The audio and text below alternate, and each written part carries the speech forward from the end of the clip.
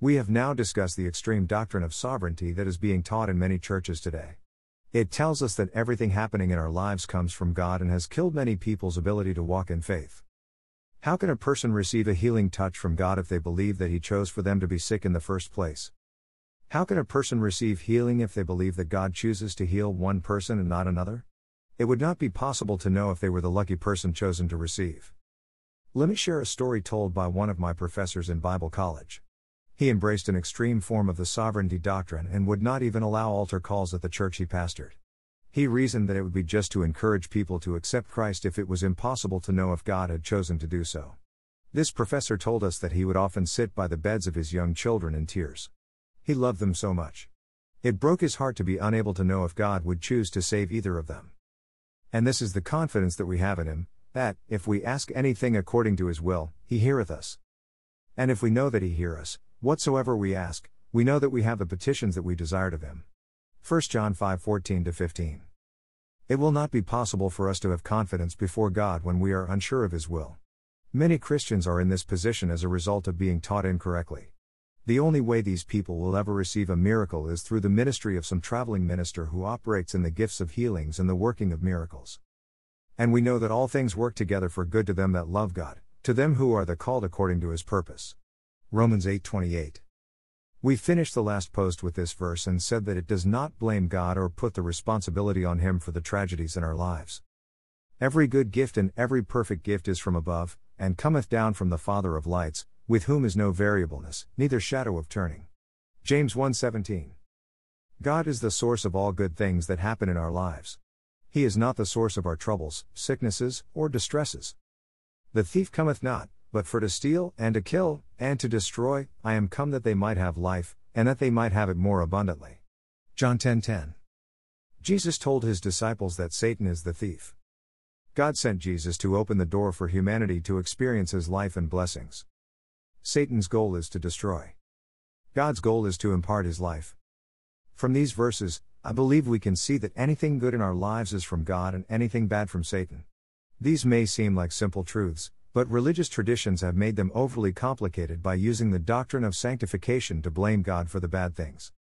I do not believe that anyone with an open mind could blame God, who sacrificed His only Son to redeem humanity for their suffering. He is a good God who only desires good things for our lives. Religious traditions tell us that God places sicknesses like cancer on humanity from a heart of love. In my mind, this defies logic and is contrary to the nature of God shown in the Bible. Making the word of God of none effect through your tradition, which ye have delivered, and many such like things do ye. Matthew 7:13. Religious traditions have perverted the truth of Scripture and blinded the spiritual eyes of most Christians. They are why so few in the church today walk in the promised blessings provided in Jesus' death, burial, and resurrection. My point here is that we need to develop an unshakable understanding that God is not the source of our suffering. He is sovereign in the sense of being first in rank but not in Him causing every situation that occurs in our lives. And we know that all things work together for good to them that love God, to them who are the called according to His purpose. Romans 8:28.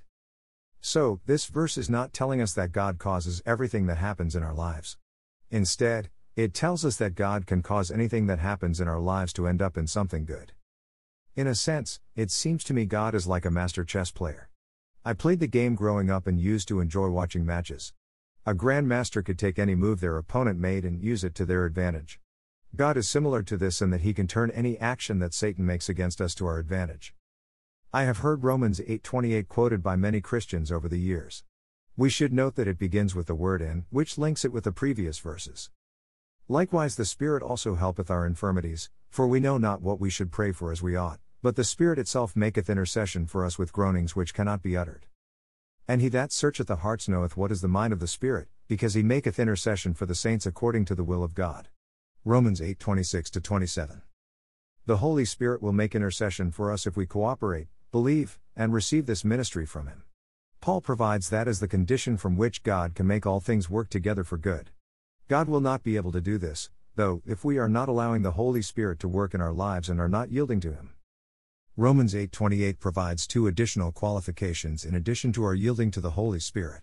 First, God is only able to work in the lives of those who love Him. Things will not always go well for people who do not love God. If ye love me, keep my commandments. John 14:15. People say that they love God, but do their lives reflect this?